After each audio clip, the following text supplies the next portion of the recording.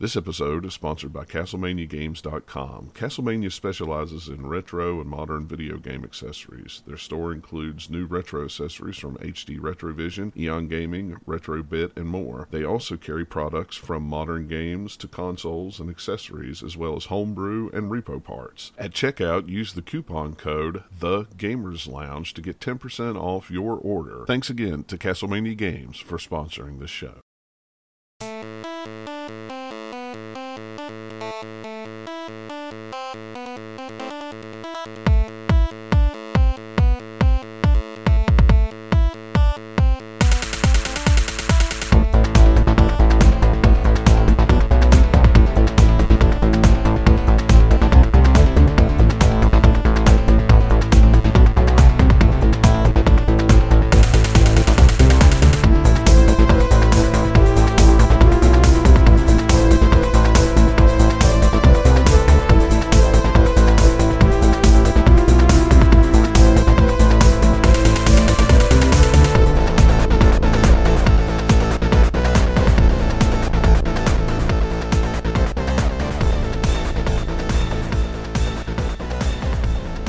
Hey everybody, welcome back to the Gamers Lounge podcast. My name is John Meadows. With me as always is Eric, Nathaniel, and Dennis.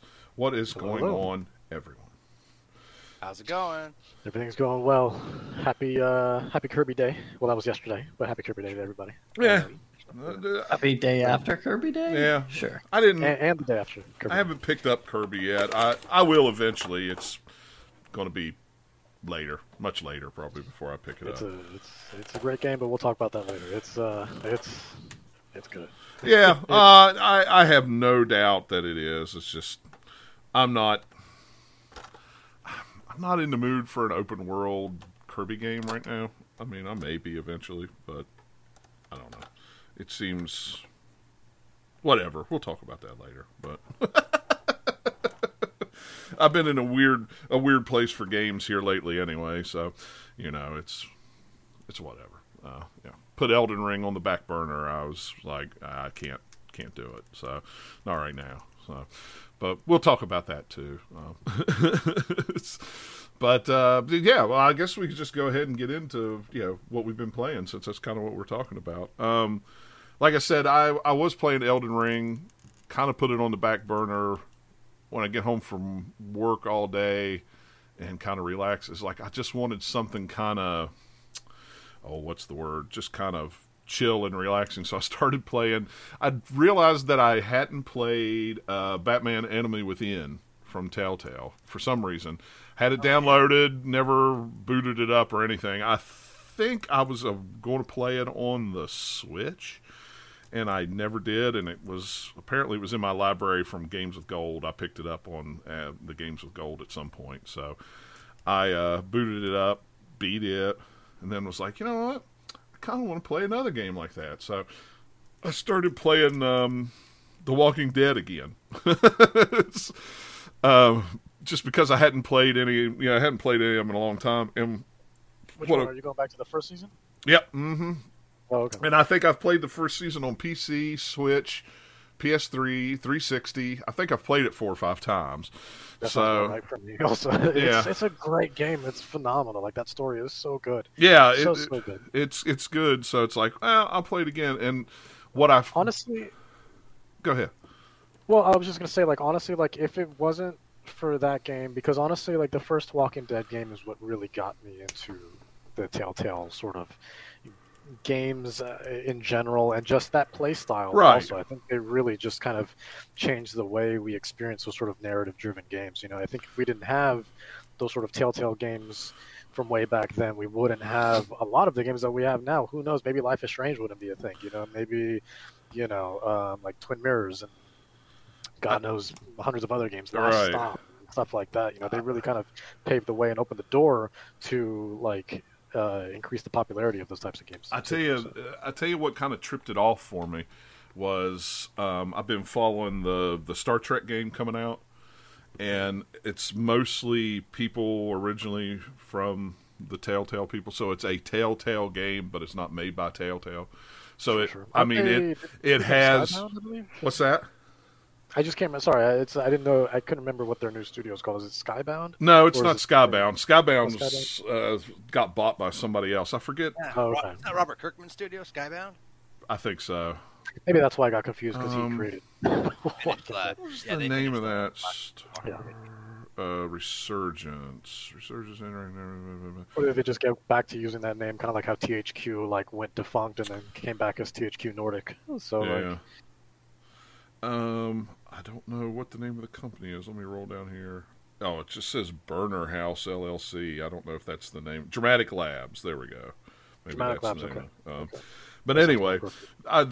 they've been showing a lot of gameplay video on Twitter here lately, and I pulled it up the other day and was watching it, and it's literally Star Trek like a Telltale game. So it's you're sitting there having the talk, Spock's on the screen telling you this and that and that and this, and you got all these different choices, and it's like, oh man, I'm really in the mood for one of those games. And I just found it very relaxing and cathartic at the end of a busy, long, tiring workday to sit down and just play a game like that and go, I don't have any pressure. I'm not getting angry. I'm kind of relaxed. It's it's like I kind of sleeping a little better. It's so. Those are definitely like because I was addicted to those types of games for a while, so I was playing anything and everything I could find that was that style for the same reason. Basically, I just wanted, after playing so many like hardcore, games, I was like, I just want to lay back. Yeah. Let me just experience a good story with like minimum input. Yeah. And that's Exactly. what got me into those sort of narrative-driven games as well as like visual novels and stuff too. So I was like, okay, I'm playing something. I still feel fulfilled. I'm going through a hopefully great story, and you're kind of getting your fix for a game while not having to overthink too much. You're not using too much brain capacity. Right, yeah, but I'm just still relaxed. getting a story. I was still feeling like the Batman game. I'd started playing it just after we went and watched the Batman, so it was very detective-y, and I like how they've how they did the whole Joker narrative in the game. But it kind of made me sad at the end of the game because it was like you could tell we're going to have a third one, and it's going to be this and that, and we'll never know how that game was supposed to, but it was still good. I mean, I'm not saying, don't go play it. Just go in it knowing, oh man, I'm going to be disappointed because I want to see how this trilogy ends, and I'm never going to find out. Because the way it ended, the two or three choices you can make at the end, it's like, oh, those are really big choices. How is that going to play out in the next game? Oh, well, never know. But also, like, I think they had, with the way they were setting it up too, like you were saying, I mean, that third game could have really been just the apex of all these sort of Telltale games, really, of just them just really just going bigger and bolder than they ever have with their other games. It really seemed that way. So, yeah. But alas, we will never know. But that's okay. Maybe maybe down the road someday. I don't know. That whole story was a mess. Like how they fell apart and stuff like that, and just just mismanaged funds and just basically a bunch of corrupt people, suits and stuff up top, and it was just a whole mess. Yeah, it really stunk. So it's really got me in the mood though for games like that. So much so that I went and bought the deluxe version of the Life is Strange True Colors that comes with the remastered of Life is Strange 1 and Life is Strange, not 2. Before the Storm. Before the Storm, that's it. Yeah, Before the Storm. I couldn't remember what it was. Comes with those two games remastered, and I never played the second one, but I played the first one, so I started playing those this week. It's like, I mean, the remastered's nice. It's nice to be able to play it in 4K. It's not like the greatest remaster you've ever seen. It's just, but it does fix some of the weird bugs that was in the first one. But I think I've played the first one on the PlayStation 4. I don't know. I had to go look it up to see how long ago I played it. It's been a while, but yeah. So I started playing that. I just finished chapter 1 of it the other day because I've been laid up this week with my foot, so I've been playing a lot of games in the living room on the Series S because this is the first time I've been home. I've been home all week, and this is the first time I've been in the basement for more than 5 seconds because I can't walk up and down the stairs. So the Series X was downstairs, and I was like, oh, the Series S is just sitting over there in the briefcase that I set it in when I walked in the door. I'll just hook it up to the TV. So yeah, I've been playing it. I played a little bit of Grand Theft Auto. Yes, I was the sucker who bought the 9-year-old game again for $20 on the Series X. I wanted to see what it looked like, and I hadn't played it since I'm pretty sure I haven't played it since PlayStation 3 days. I may have played it on PS4, but I want to say it was PlayStation 3. I played the most of that game on. It's nice. The ray tracing looks good. The graphics look cool. I mean, it just runs better because it runs at 60 frames a second, so it's smoother and it looks better. It's it's still Grand Theft Auto, but it's fun to play. I think Grand Theft Auto 5 and Skyrim are trying to have competition. I think they are too. Times they can release each other. Oh no, they just did one. We have to do a new one. Yeah, I think you're right. I'm waiting to see what Skyrim does. It's now. like those. That's like the Trinity. It's like Grand Theft Auto, Skyrim, and Resident Evil 4. Starfield is just a big hoax, and it's just going to be Skyrim again. Yeah. Surprise! But I mean, it was $20. It was on, it's on sale for the first month or two, something like that. If you got a PlayStation 5, you get online for free. So it's like, I went ahead and just downloaded it on my account, even though I don't know if I'll ever play it on PlayStation 5 or not. Whatever happened to, did they end up splitting them? Because I thought once you bought GTA 5, that came with the online, just like it does. You can buy just the online for $10 or the full game for $20. That's on sale. Oh, okay. So normally I think it's $30 and $60 or $50 and $60 or something like that. I don't remember how it's broke up at a regular price, but you don't have to buy the campaign part of the single player of the game if you don't want to. If you just want to play the online. So, but for free on PlayStation 5, it's like, well, heck, I'll just add it to my account. If a bunch of my friends on PlayStation 5 get in and say, hey, we want to come do these heists, okay, fine. I'm interested in the heist thing on there. I think that's a pretty cool idea to play that in GTA. But yeah, for $20, it's one of those games that I'll pick up and play every once in a while. I'm not going to Elden Ring it and play it for 100 hours and any of that. Yeah. Or just GTA it and play it for 100 hours. Yeah, or GTA it and play it for 100 hours. I beat it once on PS3, played a ton of online, and then for PS4, I played a lot of the online for PS4 because we did the heist and stuff with a group of friends. Yeah. But I tried to do the single player again. I think I got halfway through the campaign. I was like, I can't. Yeah. Just so much time. Yeah, it is a lot, but I thought it was pretty good, honestly. I mean, it could be way worse. At least I was entertained by it. Yeah. And it's been long enough. I've been long enough up from it that it's like playing it again. I vaguely remember the things I'm doing in it, but it's like, oh yeah, I remember that now. That was pretty funny. Or yeah, I remember how this guy was like. Cool.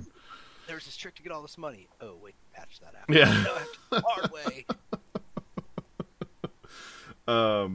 And they added. This week. I've been playing a lot of Sea of Thieves since I've just been sitting on the couch. They added the new season started, so they had the new story adventure Thursday, I think. So I've done that, and the Sea Forts have been out, so I've been running the Sea Forts like crazy. I'm this close to Pirate Legend. I'm 49 in Gold Hoarder, 47 in the other two, the Merchant and the Oracles or whatever they're called. So I'm that close to getting Pirate Legend, and I can go, yes, now I can start running Athena stuff instead of all the other stuff. 'Cause but it's fun. I ended up being on somebody's stream the other day and didn't even know it. We were like, hey, I'm floating in my boat. Yeah, well, I was playing in I was doing one of the forts, and this, I suppose it was a girl. I don't know. She didn't have a mic on. She was like, "Oh, you want to be alliance so we don't kill each other?" Sure. And then we played for like 2 hours, and we ran two boats. I ran mine, and she ran hers, and we just followed each other. And then at the end of it, she was like, "Oh, by the way, you've been on my stream for the past 2 hours, and everybody in the chat calls you Grandpa." Great. Thanks a lot. I appreciate that. That's awesome. They called me Grandpa. Thanks. Yeah. Thanks. And I just went, way to make me feel old. Oh, we don't mean it like that. I know you don't, but it was just funny. It's still funny. You It's a little bit called funny. me Grandpa. Thanks. And that's when I logged off for the night and went to bed depressed. It's like, And that's when I uninstalled Sea of Thieves. Yeah, And and- decided never again. never again. Sea of grandpas for me. Jeez. It's like, Sea wow. of Grandpa. Mm. Oh, not our boat. Grandpa, that was funny. And I don't even know how old she was. You know, it was like I went back and I pulled up the stream and went, man, I'm glad I didn't say anything stupid or offensive or anything like that. You know, it was like, since I had no idea. But yeah, so, and the other game I played, finally Tunic came out, and it came out on Game Pass, which I was very surprised about that. I played that game, what did I say in the chat, 2 years ago at GDEX, I think it was, or I think you said something like that. Yeah, I played a demo for it last summer. Actually, yeah, when they did through, the demos. Yeah, they had Ludonaricon, which was more of a private press only thing. Mm-hmm. But then maybe like a month or so later, they did have like a summer demo festival on the Xbox where you could Yeah, and download it came out all then. They had, Yeah. At the time, that game was broken, so I'm glad they fixed it because that game is fantastic. see, I don't remember it being broken, but maybe I For just me, it didn't. wasn't. Maybe I just didn't play it that much when the demo was out. I know the version I played at GDEX was not broken at all, and it was pretty much that demo. But I don't remember.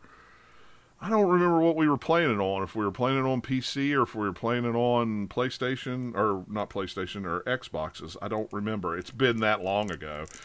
Probably PC. I feel like usually builds like that, demo builds at conventions are always like through PC unless Yeah. they're trying to like showcase something on a console. Right, yeah. And I don't remember, like I said, it'd been so long since I played it, but yeah, because like, you know, the developer spoke at GDEX and we talked with her and, you know, the head of the developers and, you know, and all that, and it was really cool. I've got a pin, a button around here somewhere because they were passing out buttons of all their games, Night in the Woods and Overland or whatever it's called, and you know. But yeah, I mean, I really like that game, and I played. You know, I'm going to go back to it. I haven't played it in a couple weeks. I played it the first 2 nights straight that it came out.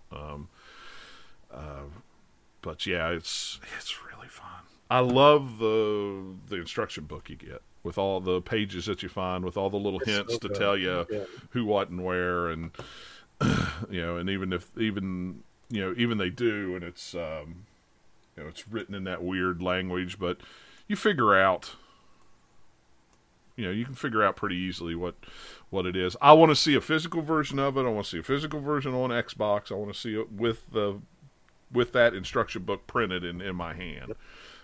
Just because it's really nice and the art's... It's so nice, and it's like super. However they scanned it, assuming they didn't just design it all on the computer, but however they scanned it is like super high res too. Because like, I don't know if you tried zooming in, but like my God, you can like really get in there. And I don't know if they did it in engine. I don't know. I don't know how they did it, but it's like it looks like actual paper. Should be pretty easy to do. You should just be able to print them out. It shouldn't be hard, you know. It's limited run. You've got it, you know. And Limited Run's supposed to be doing Xbox games at some point. They announced that like last year.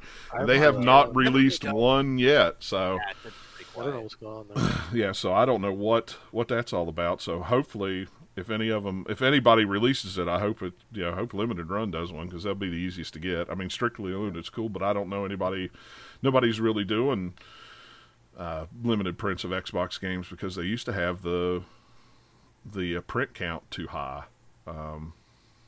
But you know, but I'm a couple hours in it. I got my sword. I got my shield. I got my, what was it? Was it a key? I got a key to unlock the house, but that's where the shield was at. I think that maybe is where I stopped. I haven't went any farther yet. But I remember your tweet you put up where you went into the windmill and you saw the scary guy and you turned around. I'm like, no, don't turn around and run. Yeah. That's the dude that sells you things. Don't be scared of him. I didn't realize that at first because like when I walked in, it was like a pitch black room. Yeah. All of a sudden, I see this gigantic like skeleton fox, and I'm just like, whoa, I'm not prepared for this. Yeah. So I ran out, and then once I like took her breather, and I went and I rested really quick to make sure everything was maxed out, got replenished, and everything. I was like, all right, let's do this. And I walk up to this guy, I start slashing away, but He's then like, nothing happens, and instead he's just like, hey, first of all, stop. Can I offer you some? Yeah. You want to buy some dynamite? bombs? You want to buy some bombs and some health potions? You want to buy some of those from me? I mean, I've got those for sale. It's like, you're like, a long day. Like, I want to say that he's big and he looks like he scream out and he sounds like what's his name from Thor Ragnarok? Hey, you want to get on that ship?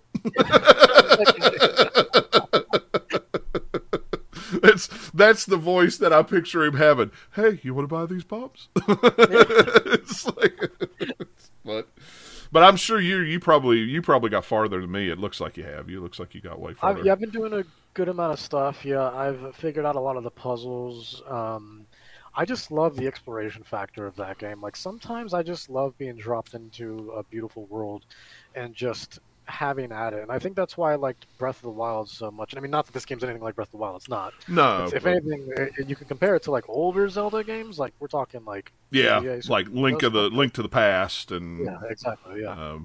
You know. But definitely not Breath of the Wild. But I'm just using it as an example where, because it's always the first one to come to mind, where like I just loved the idea of just here's this beautiful world. The story will unfold as you go through. You know, we're not going to explicitly state it to you. We're not going to hold your hand through this. Just play.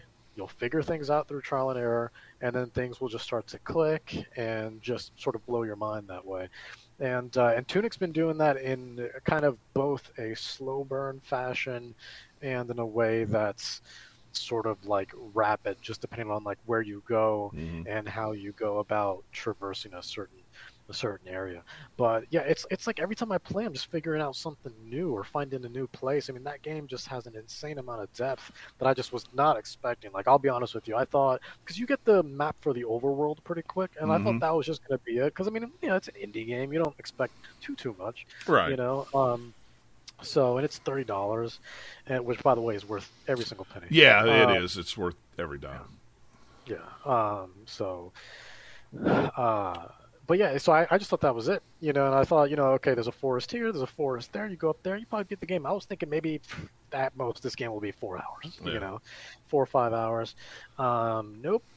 Nope, here I am days later, you know, still playing the game, and like that game has an incredible amount of depth because the overworld is just kind of showing you, hey, this is how it is, but as you unlock more pages, there's maps for other places and more things to do, more abilities to unlock, and just so much that unfolds as you explore places, and so many hidden spots too. Like there's so many like hidden doors and just like areas, so I check every corner now, and I've been surprised, like, you know, things you wouldn't normally see, like here's a pack of trees, just walk past the trees, all of a sudden there's a new area you're walking into, and it's like, what? You know, but it rewards the exploration, it rewards the curiosity, and I love games like that. And once you get that sword, that stick is terrible, and you get really frustrated with the stick. But once and that's the first thing you got to do is find that stupid sword at the starting area. Take a right and go get that sword because you know it's you need it, because once you get that sword, I don't want to say it gets easier, but it gets a little less frustrating with the sword because you can actually kill some things pretty quick with it. No, that stick is miserable. But yeah, once you get that sword, it definitely opens up and you're able to breathe a little bit easier. And not to mention, as you're kind of looking around, you'll kind of find these. You don't know what they are at first, just random objects. But after a while, you start to realize, oh, I can actually use this to power myself up. And each item kind of has their own sort of usage, which, if you can find the page for it, will actually detail like what. So one's for increasing your health, one is for increasing your magic, one is for increasing your attack power, your defense, so on and so forth. There's like 4 or 5 different things you can upgrade. Nothing too crazy, but what you would expect. So attack, defense, magic, speed, things like that. So, but yeah, it's just that constant finding of something new and this new thing to explore. Like I just got into a place. Last time I played was maybe about 2 days ago, and I just got into this area that, I went I'm trying to explain this area. It's like there's a place kind of towards the mountains. It's not the actual mountain, uh, but in there, there's like a lot of construction, and I've been there a couple times, and I have found and uncovered so many things, abilities, little cards that you get, which those cards are the ones that are most confusing to me, because you get a lot of these cards that you can equip to yourself, but you don't know what they do. They just have random, like, hieroglyphics on it. Now, some of them are obvious, right? Like, some of them is like a heart with, like, maybe a couple arrows going up, so that's going to give you just a little bit more health. One's going to, if you equip one card, they're like passive abilities, basically. Right. You can switch them out at any point. One's going to give you more damage at the cost of health, or can make enemies catch fire, so on and so forth. There's just a lot. But yeah, you find those all over the place, even though you're not really sure what does what. So you kind of have to experiment a little bit until you find the proper pages for it in the manual. And but as I'm going in this place, I just went down this elevator. I found an elevator all of a sudden that took me down into a place that's even deeper than I thought this place already was. So now I'm in this whole new area that I got to explore. It's insane. It's like this game keeps evolving and keeps showing you new things. And, because the objective at first is pretty straightforward, where it tells you, okay, you want your sword, and then, okay, you want your shield. And I was under the impression of like, okay, well, I'm just going to go to the right, go to the Eastern Forest, and then over here just kind of handle that little boss fight there. And then once I take care of that, and then, oh yeah, you have to like ring these sorts of like bells also. Yeah. And to open up different, the one cavern mountain thing, whatever that is. I don't even know what it's called. Yeah, there's like a big like sealed gate type thing. Yeah, and like, you need to unlock all the bells or ring all the bells to do that. And I was like, okay, and then I think there's 3 bells total. So I was like, all right, the eastern one, and then let's go to the western one. But then all of a sudden, I couldn't get to the west like at all, and I'm like, oh, what's going on? All right, well, let me just explore, because I couldn't really go north either. So I was like, well, let me just explore. But yeah, you just you're able to read the game as you play, and it's weird because it's like, there's the game, presents everything to you in this made-up language, but it's an interesting way to kind of convey it, because it's almost like learning a new language, and I kind of love it, because I love languages in general, but just that idea of playing the game and just, as you spend time with it, oh, I get that now. Oh, I get that now. But it's not just an understanding of like, oh, that's a neat mechanic. Now I understand what that is. It's so much deeper than that. It's not just about, oh, that's what that button does. Oh, that's what that move does. It's not that typical sort of, figuring out what these mechanics are. It's more of like learning how the world works, learning how to literally read, these pages, and just learning the sorts of ins and outs and all these nooks and crannies of the world, and it's insane. I mean, you learn as you go, and it's just such a great experience, man. Yeah. Tunic is fantastic. I can't recommend it. It's one of my favorite games of the year so far. I mean, it really is. Of course, 2 years ago, I was ready to plop however much money. I would have bought it right that day if they would have. If I could have bought a copy of it, I would have bought it. Oh yeah, I would. Yep, take my money. I'm ready. I'm ready right now. I mean, it was worth it. What I want to know is, what's the next indie game that's riffing on Zelda that stars an animal playable character? Because we had kind of Death's Door, now we have this one that's like a little raven, a little fox, and then now like, what's the next one to be? A lion. It's weird, like almost trend. So we need a third one to make it a trend. Yeah, it's got to be a third one. So.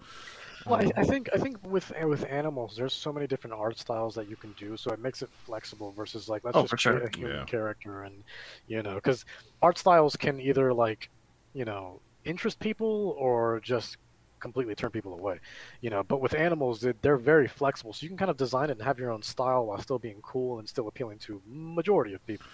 And Death's Door was great at that. And same thing with Tunic now. So well, and that game looks all cutie and, it's a little fox. It'll be a cool little adventure. No, it's you're dead. Yeah, I got killed. I mean, It's a Dark Souls light set in a cutesy world. I mean, I won't say it's full Dark Souls, but I mean, it pulls a little bit from those, there's definitely from influence, those games. Yeah, for sure. There's definitely influence because, like, in the beginning, I was hacking and slashing a lot, and now I'm doing what you would do in Dark Souls, where it's almost like fencing, right? Where it's just like, let me read their moves. Okay, all right, can I go in for the block, swipe roll? now? Okay, now I can. Yeah, it's Exactly. like just don't go in and you dance. You have to dance with them. You got to do a little bit of that samba. That Souls samba. Yeah, because once I got that sword though, I was just going through and whacking everything. It was just like, look at this, I can cut that. Yeah, this is the way this game's supposed. But you know what was funny was I did that and I had to stop and go, this is exactly what I did in Link Before Time on the Super NES. The first time I played it, it was like, I got the sword. Yes, I could just. I started getting like throwbacks to Link Between Worlds on 3DS as well. I started getting a big sort of feeling of that, which I loved that game. So that game was amazing. Yeah, absolutely it was really incredible. cool. But yeah, so that's all I've been playing. So Dennis, if you just want to, yeah, sure, yeah. So go on. We'll go from there. Yeah, no, for sure. I mean, long story short, man, like Tunic is fantastic. It's worth every penny, but if you have Game Pass, do yourself a favor and please download it. Yeah. I know it won't be for everybody because not everyone's into like dungeon crawlers and like Zelda type games like that, but at the very least, give it a try. If you have Game Pass, what do you have to lose? You're already paying for the service. You don't have to pay for the game. Just give it a try at least. Play it through the cloud if you don't want to download it. Just play it. You'd be jumping in within seconds. So, but yeah. In addition to that, let me actually grab my list here. In addition to that, on the topic of Zelda, I've actually been playing a lot of Ocean's Heart, which actually we have a review up for. If it's not up now, it'll go up soon. I think that if that's the one you're asking me about, it'll run tomorrow because I forgot again. Okay. Don't worry. My bad. So Ocean's Heart is if you want to talk about a big time throwback, that game is very reminiscent of the older Zelda titles. It does have that sort of retro pixel art aesthetic to it as well, and I've been having such a great time with that. It's you play as this person named Tilia. And she kind of starts out, she's training with her father a little bit to be part of what they call the volunteer. She wants to be a volunteer Navy sort of guard, basically. And they're kind of in this remote village. And one day he sends her out to go grab some resources, basically, in a storage cave that they have up towards the top of the village. So you go and you grab everything, but as you're coming back, the whole place is on fire. You're like, oh my god, what happened? So it turns out you got invaded by pirates and they kidnapped your father, basically. Not only did they kidnap your father, but you also try looking for one of your friends, and she's not around either. She's disappeared. So you try to put two and two together, and you assume, you figure things out as you go, but you assume that they just kind of kidnapped her as well. And then you after some months pass by, you finally feel like you're ready to go, and then you leave and you're on this adventure where you just kind of go around this world, and you visit various towns and ports and meet a lot of people, and then everything's set up like a lot of the older Zelda games are as well. So you have those sorts of like screens, not so intensely as the older Zelda games. Like it was just like one screen, and then you'd move to the left, and the screen would sort of pan, right? And then you'd be on that panel, and then it in a sort of like it was transitioned in a sort of like panel format. But you do have these very small little like hubs, basically, and you're just kind of going from area to area as the screen sort of fades and you transition to the next. But yeah, I mean, the controls are very simple and straightforward. It's very reminiscent of those older Super Nintendo type games, so it's not asking much of you. Now, the biggest problem I have with this game, which isn't really a problem that much, honestly, because the sword is great, and honestly, that's all you need at the end of the day. But they give you all these different like abilities and items that you really just don't need. I think they're mainly there for flavoring, but they don't actually do much different in terms of damage and versatility in the world. So So I just kind of stick to my sword because like once you're hours and hours and hours in, like you're constantly having to go to the blacksmith to essentially upgrade your Most armor parrot. and your weapons, but your upgrades are usually limited to the sword and the bow. So everything else has a base value already. But as you keep upgrading, I mean, you're doing an insane amount of damage with the sword.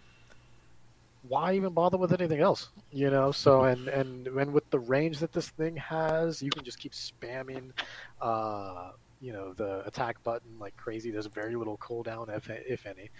So you just spam it and you can just hack and slash your way through the game really. So again, it's both a pro and a con. You know, it just kind of depends on how much of a challenge you're looking for. But me personally, it's fine. You know, I mean, it's I'm not complaining too much about it, but a little bit of variety would have been nice. Yeah. But at the same time, it's like, I'm used to games like these where it's just like all you get is a sword, and you got to make do with what you got. So so it's fine, but the pixel art is fantastic, and there's actually a surprising amount of humor in it as well. The game is funny in a lot of ways, considering the topics and stuff that they talk about, but overall, it's a really really good time. I got it sent to me, so thank you tremendously to those guys. And yeah, once the review goes up, you can read about it more in depth. And but yeah, I mean, I recommend it if you love Zelda likes and stuff like that. Without a doubt, worth checking out, especially just for the pixel art alone. I promise I'll put it up tomorrow. I promise. Okay. No worries. It's been a long week, and I'm between pain pills 3 times a day and the steroids, and just my brain has just not quite worked right. Yeah. So. No worries. Yeah, no, it's if it runs and looks great on the Switch as well, especially if you have an OLED model. Yeah, I mean, it really, really shines through that screen. And yeah, the pixel, like the chiptune music is great, and just everything about that game is just really well put together, all things considered.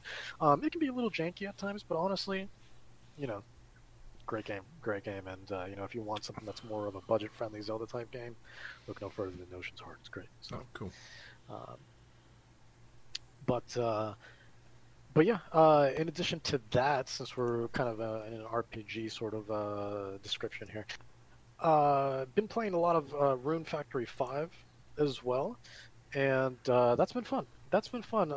Rune Factory has been around now for I don't even know how long. I mean, Rune Factory, I think the first one came out.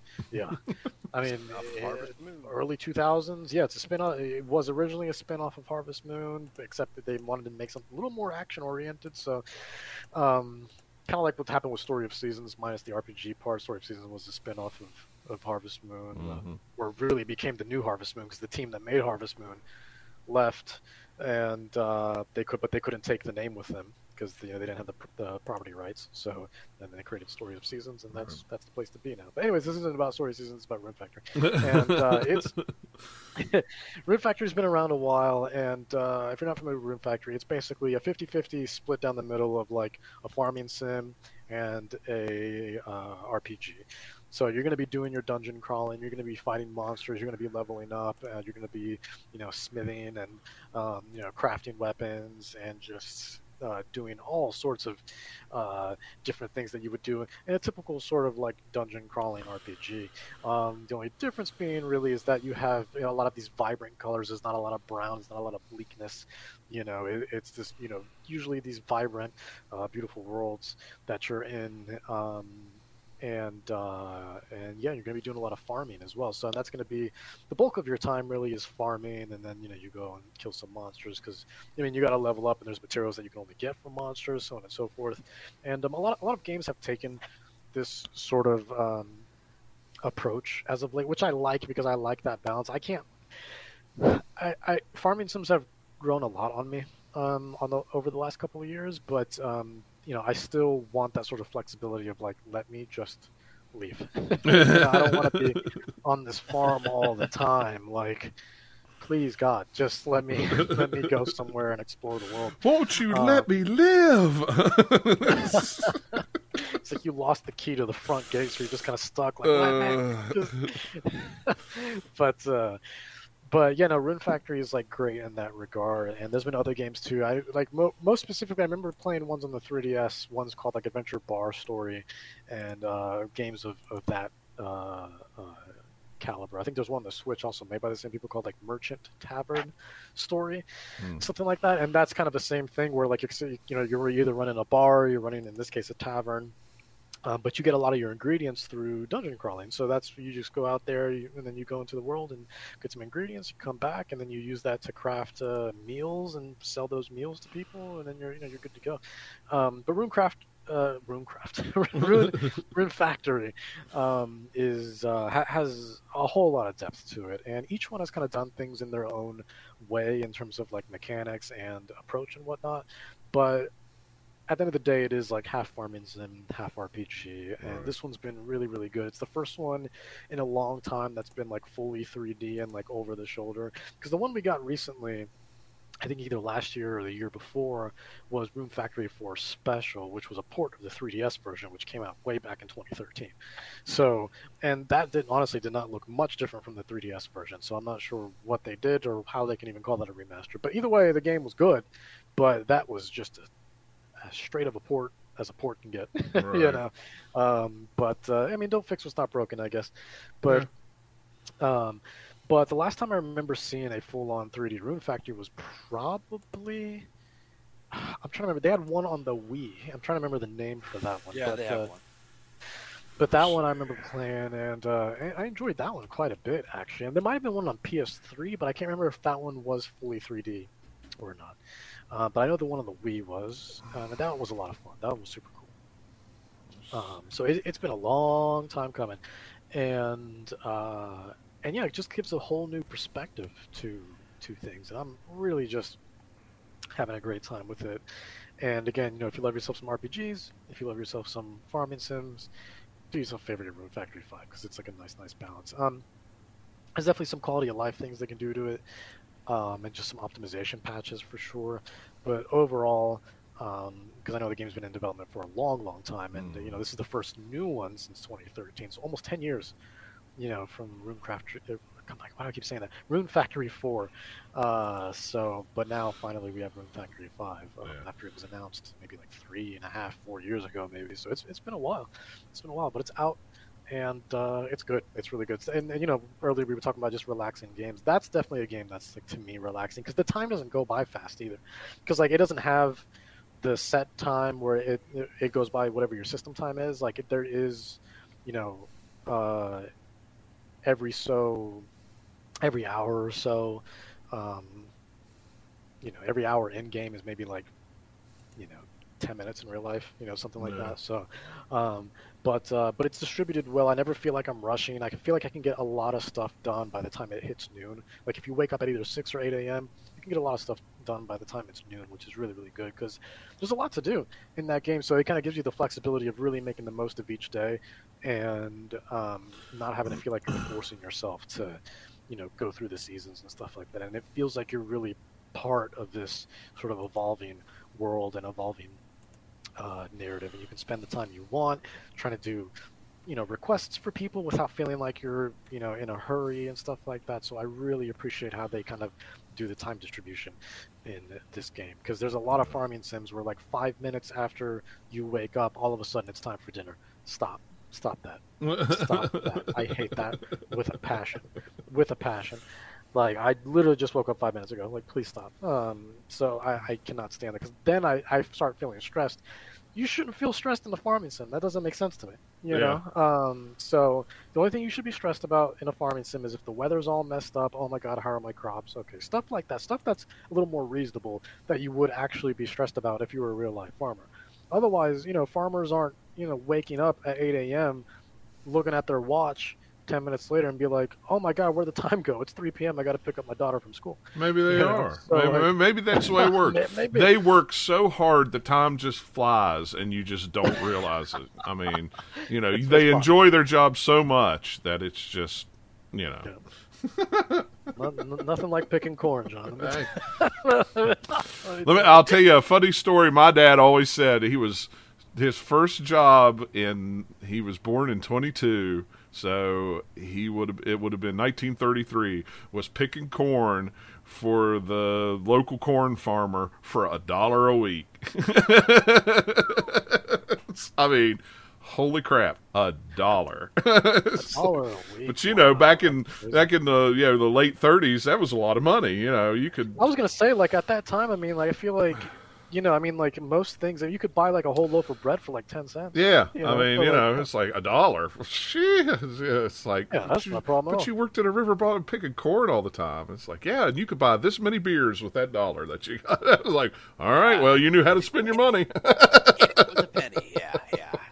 God bless inflation, man. Like, I always think about, like, you know, to a point. I think, you know, when people, like, they talk about time travel and then they're like, you know, oh, when do you want to go back to? Everyone's like, oh, either the medieval ages or like all these historical eras, you know, stuff like that. Oh, I want to talk to Abe Lincoln. I just want to, you know, do all these things. Let me talk to Julius Caesar. Let me go back to the, you know, the Greeks and the Romans and stuff like that. I want to see the Colosseum before how it is now. And, you know, but me, I was like, no, just take a $20 bill, you know, and then go back to like 1920. Yeah, and then hold it up in the air and go, look, I'm the richest man in town. I'd be like, this is future money. We don't know what this is. Yeah, they'd be like, $20 bill? What's a $20 bill? Yeah. Or they'll just look at the date on it. Yeah. Like, wait a minute. How did you print a $20 bill? Nobody has $20 bills. Who's Lincoln? But just grab like $100 and just like think about all the things you could own back then. Oh yeah. And then like don't even do anything with it. Just keep it and then go back to present day and just see how much of an investment that was. Just take that $100 bill, use 20 of it to own an entire apartment building. You know, and then have like 80 years of just rentals, you know, and just see all that revenue pile up, you know, and then next you come back, you know, it's like you did a smarter thing than Rockefeller did with oil, you know, like. So you're just doing a slightly less gambling version of Back to the Future 2. Yeah. Possibly, yeah. Yeah. No sports almanacs this time. Sports? Oh wait, no. They still had sports in the 30s. It's fine. But yeah, no. I mean, Rune Factory 5 has been a really, really, really good time though, and it's refreshing in a lot of ways too. Because I feel like I've been playing a lot of farming sims lately. That there's a lot that just very clearly rip off of Stardew, just because of like how big of an impact it's made. Right? Yeah, exactly. Still is. Yeah. Like, Well, yeah, just I mean, now it's- pretty much stop adding to that game. Yeah. But you know, it's nice that I can, you know, go back. I mean, Rune Factory's always kind of had its own signature anyway. So if you've played Rune Factory before, you already know what you're getting yourself into. But it's nice to finally play something that isn't that sort of traditional Stardew type of formula, you know, for a change, and just, you know, get that RPG fix while you're at it too. And the illustrations are just fantastic, but they've always been like that with Rune Factory. I mean, Xseed in general has always had, and Marvelous now, they've always had fantastic artists over there. So, you know, the creative direction for both the 3D modeling and all the assets and just the art style and everything is really, really good. So, but yeah, I've been playing that. In addition to that, I have also been playing a little bit, not too much, because Tunic got in the way and like took all my time. But started playing because finally it came over to Game Pass. Started playing Marvel's Guardians of the Galaxy. Yeah. So you guys were not kidding. They do not shut up. No, Those guys they talk and non-stop talk to each and other. talk, and it's unbelievable. It is unbelievable how much they talk. The amount of dialogue in that game, it's seriously impressive, Yeah. really, if anything. Like, it's really, really impressive. Because they don't stop, and everything feels very natural, too. Nothing feels forced. Like, 'cause Right. you'll walk a different direction, and they'd be like, all right, Quill, what's you know, what are you doing over there? Like, let's, you know, we got to go this way. Like, you know, Right. everybody's, like, talking to you and, like, reacting to your actions and just your movements, anything, really, you know? Even if you're, you know, you just standing still, you just start shooting at nothing. It's just like, what are you doing? Like, they start Yeah. making fun of you, like this guy over here. Like, it's just really, really funny. It's great. Yeah, I love it. but I haven't put too much time into it. Maybe just 3 to 4 hours. So I'm still early on. Again, Tunic came out and just kind of like sort of stole my heart basically because I fell in love with Tunic. So, but the little bit that I have played of Guardians of the Galaxy though, I have been enjoying it. It's not 100% what I thought it was going to be, which isn't necessarily a bad thing, but it definitely took some adjustment, I guess. The combat I feel could feel a little bit better. That's just me. It's not, this super fluid sort of experience. But otherwise, everything outside of that, though, I'm really, really enjoying. Again, I love all the banter. I love the level design is fantastic. The cutscenes are really well done. Again, the dialogue is just too good. And yeah, I'm enjoying it, and it doesn't try to overwhelm you either. Like that game gives you exactly what you need. It doesn't feel like it's too much. It doesn't feel like it's too little. That game is just a very solid package of what it's meant to be. It feels proper. That game makes me wonder what in the heck were they thinking with Avengers. I mean, give us the money. That's what they're thinking. Yeah, I mean, it's like they could have had something like this with Avengers. I mean, not necessarily, a carbon copy of that game, but after you play Avengers, and then I think people that played Avengers, then Guardians came out, and everybody was kind of. I don't know. I remember how Avengers went, and I don't know if I want to. Bad taste in a lot of people. Yeah, it did, and I think I don't. A million copies is nothing to sneeze at, but at the same time, it was below performance of what Square Enix thought it should be. So, as everything is to them. Apparently, that's literally every game that they put out. Yeah. Yeah. Every game to them it's just ridiculous. But, oh, we didn't sell 1 billion? Oh, it's way below. Yeah. But, yeah, I'm glad it got on Game Pass just to get more eyeballs on the game and people to actually play it. Yeah. And, hopefully that'll in turn, when it goes away, people will go out and buy a copy of it. But who knows? I mean, But anyway, sorry, I didn't mean to interrupt you there, but... Oh no. I mean the game's really good, but yeah, I'm glad it finally came to Game Pass because I think, like you said, it just Avengers put a bad taste in a lot of people's mouths. And considering like it'd be one thing if this was published by someone else, but it's just like here's another Marvel game from Square Enix again.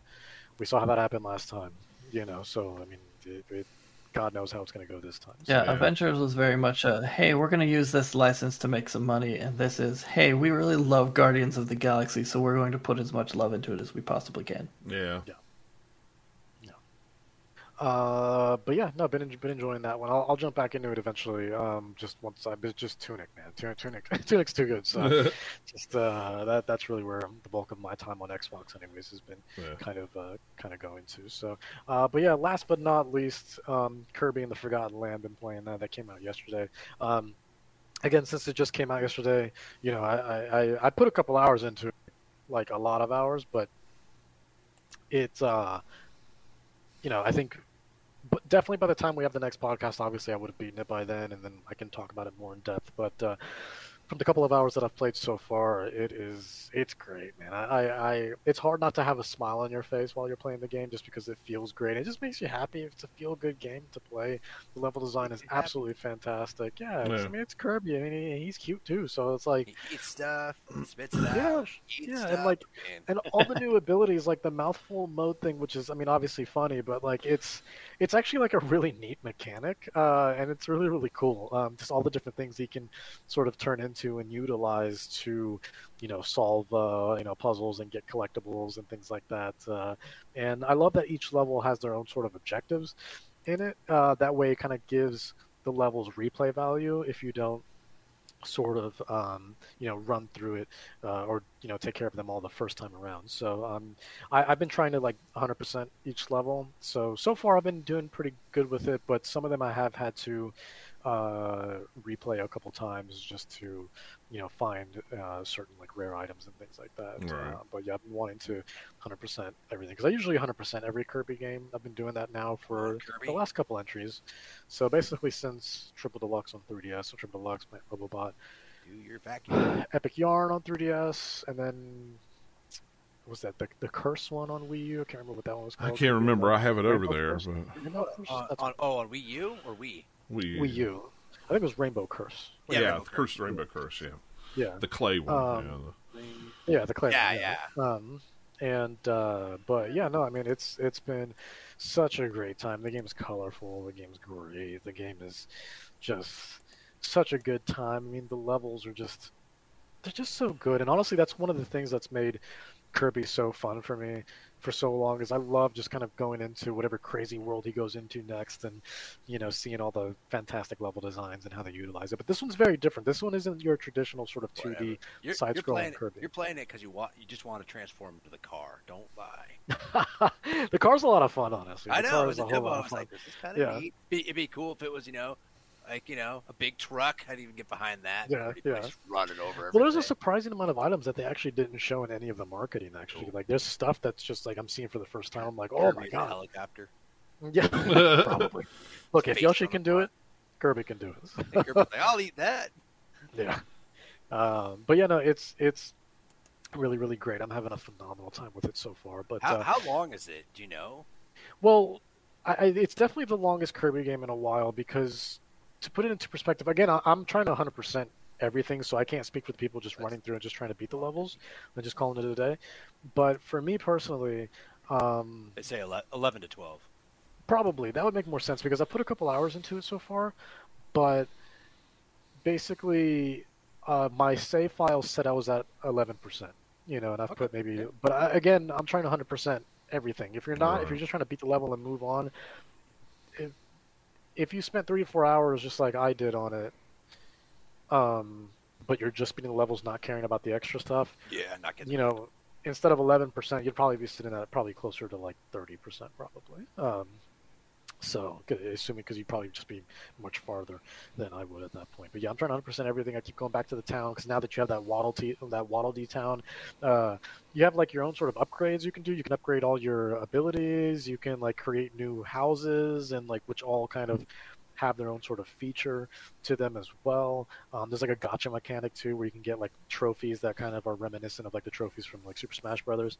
You can collect all of those, which those you get from completing levels, but you also get those from they have like a little like toy machine in the town that you can put 10 of those star coins in, and then just kind of turn around, and then you get the little gotcha ball, open it up, and and then there's another trophy in there for you. But it's not always new though. Like you will get duplicates, but but yeah, no, it's a lot of fun. A lot to do in that game compared to like other Kirby games, honestly. Certainly compared to Star Allies. But it's kind of reminiscent of how it was on like 3DS, because both Triple Deluxe and Planet Robobot had a lot to do after you beat the game. Not so much within the levels themselves, but they had like extra modes and stuff that you can do. Like Super Kirby Clash, I think, was actually a spin-off of a mode from there, and same thing with Kirby Fighters was a spin-off of one of the games, either Triple Deluxe and or Planet Robobot, respectively. So, but yeah, there's not really extra modes in this one, it seems like, but the game itself has a lot to do by comparison, though. So, but yeah, no, it's a fantastic time, and I can't recommend it enough. But cool. Yeah, that's everything I've been playing. Yeah, it's on my list to buy at some point, but yeah, I'm not in a big hurry for it. I've got so much other stuff I'm playing. So, but okay, Nathaniel, you got one game. We're all going to be shocked by the game that it is. Solitaire. I'm happy. Been playing Microsoft's new Solitaire. That's what he's been playing. So he's been addicted by it. From Windows Millennium. Solitaire game. Been playing Ski Free on some old Windows whatever machine. No, I've been playing Elden Ring. I've just before podcast ending, I hit 90 hours in that game now. Jeez. And I'm not close to being done. Because I'm playing it to take my sweet, sweet time and looking in every single corner and trying to do every little thing that I can find every little secret. Rather than like, hey, I'm going to go do this, main zone, then go do that main zone. It's more like, I'm not gonna do a main zone yet. There's like another little thing over there I can go look at. Oh, fine, I'll go here because I got to. What's over here? There go my rooms. I'll go. Okay.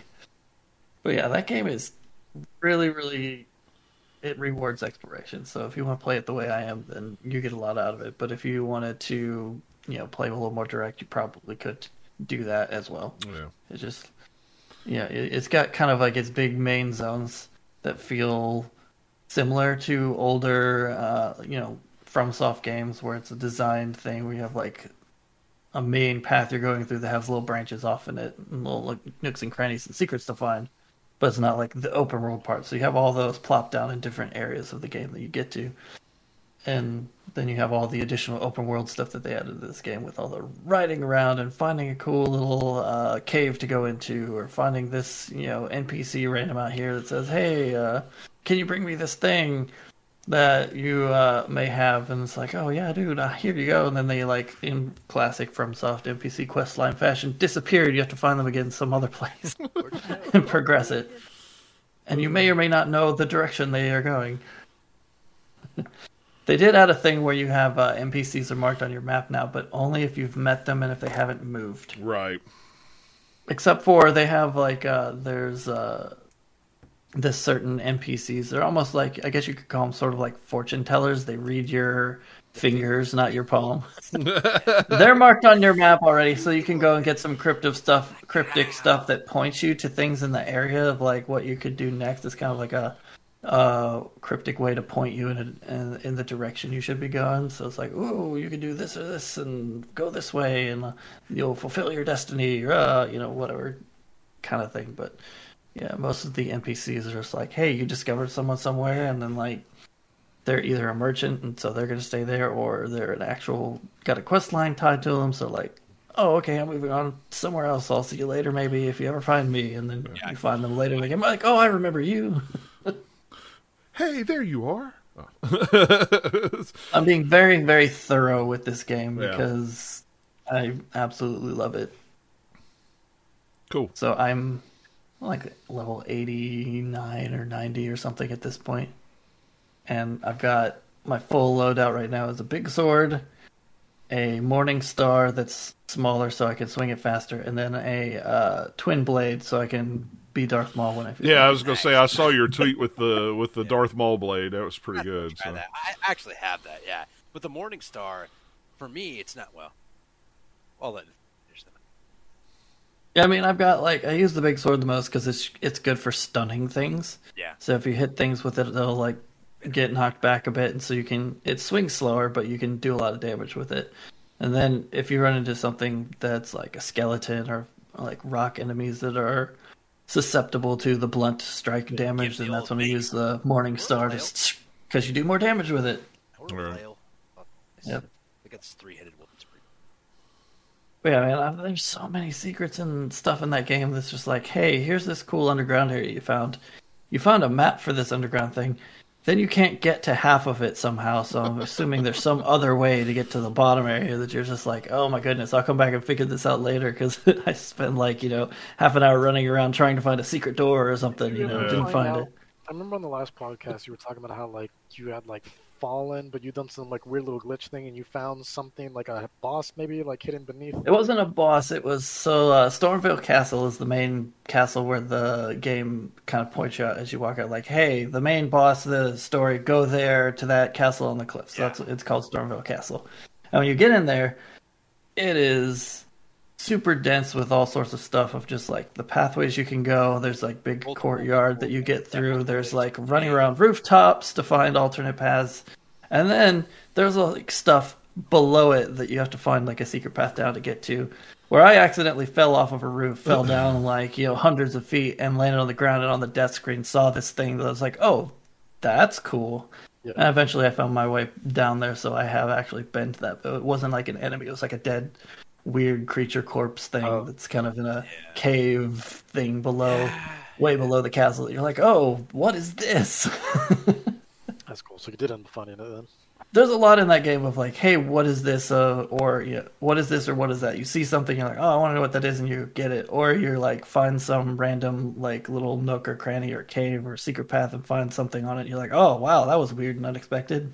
So it's just like taking FromSoft's design sensibilities and spreading it out into a giant world is fun. Yeah, especially because they like have a lot more verticality than you get in most open world type games. So it's fun because you get lots of big vistas to look at, or hey, how do I get to the top of that giant cliff? Stuff like that. Running around on your mount doing double jumps,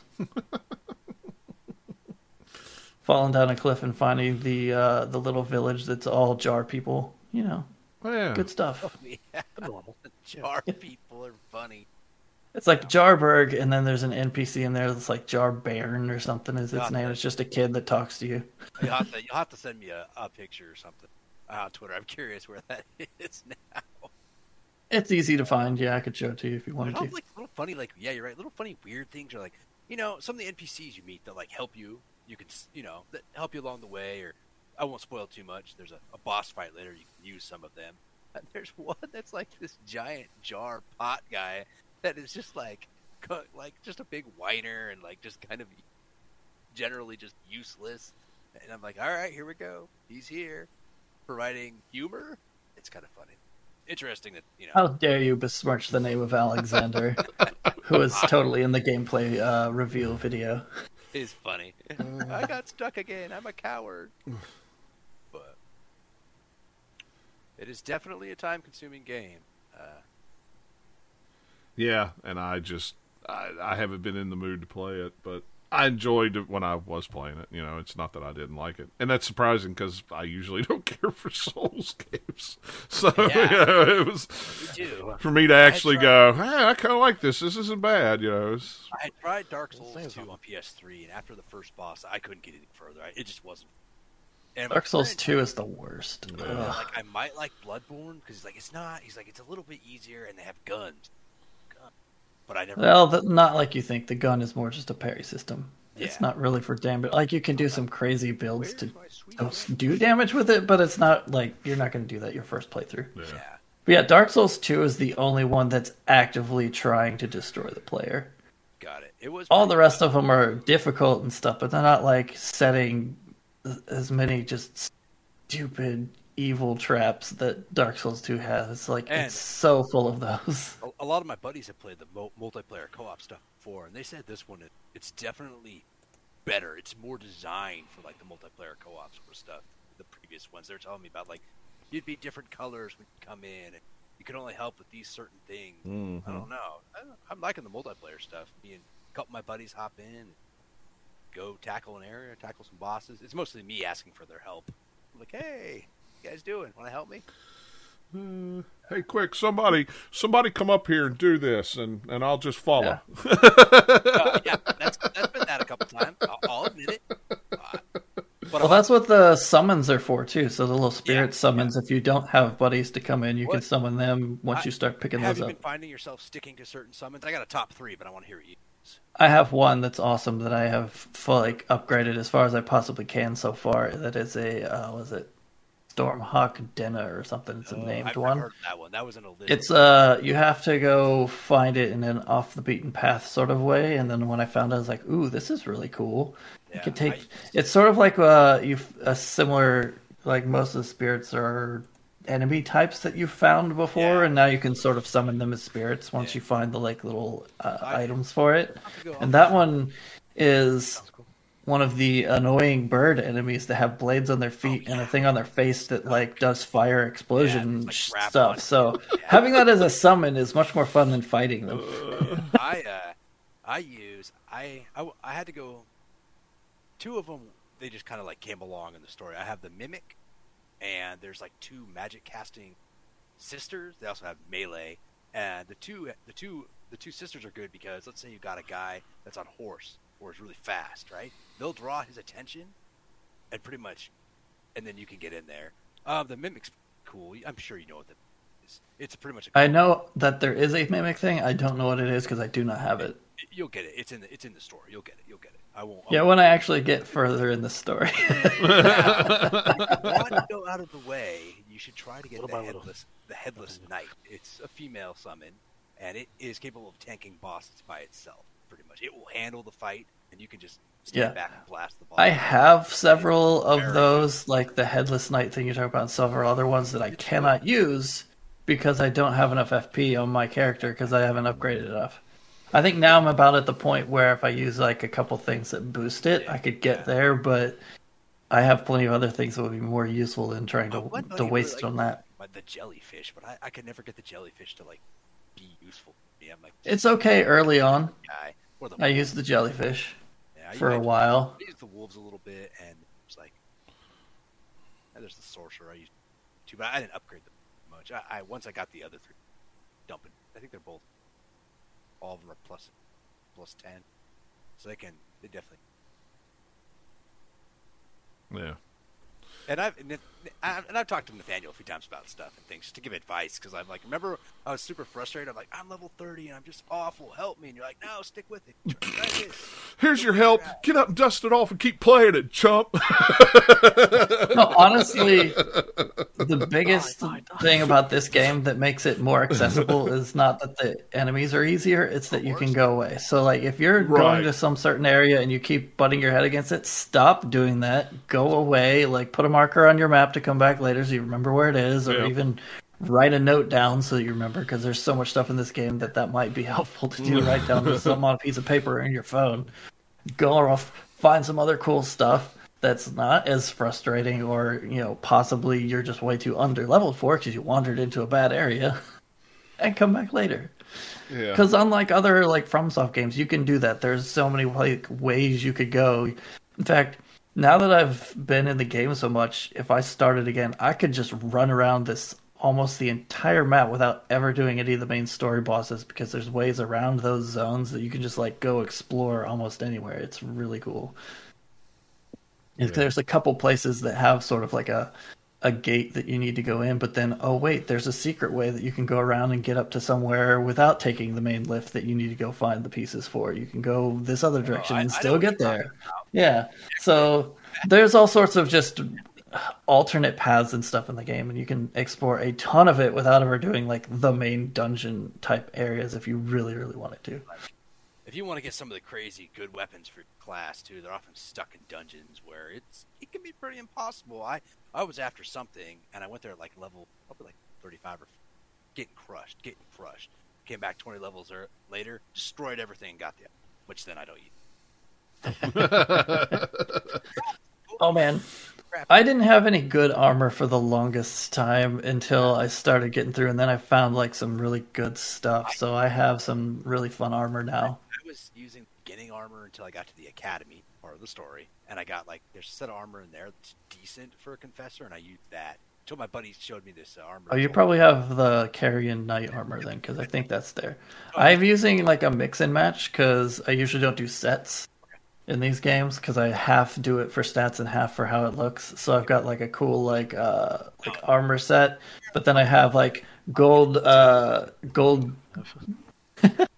like grief things on, and I've got like just like a cowl hood thing is what I'm currently wearing. But I've got a ton of fun stuff now that I can swap it out when I feel like it, or if I really want to do for the lulz, I have a few silly outfits that I could wear.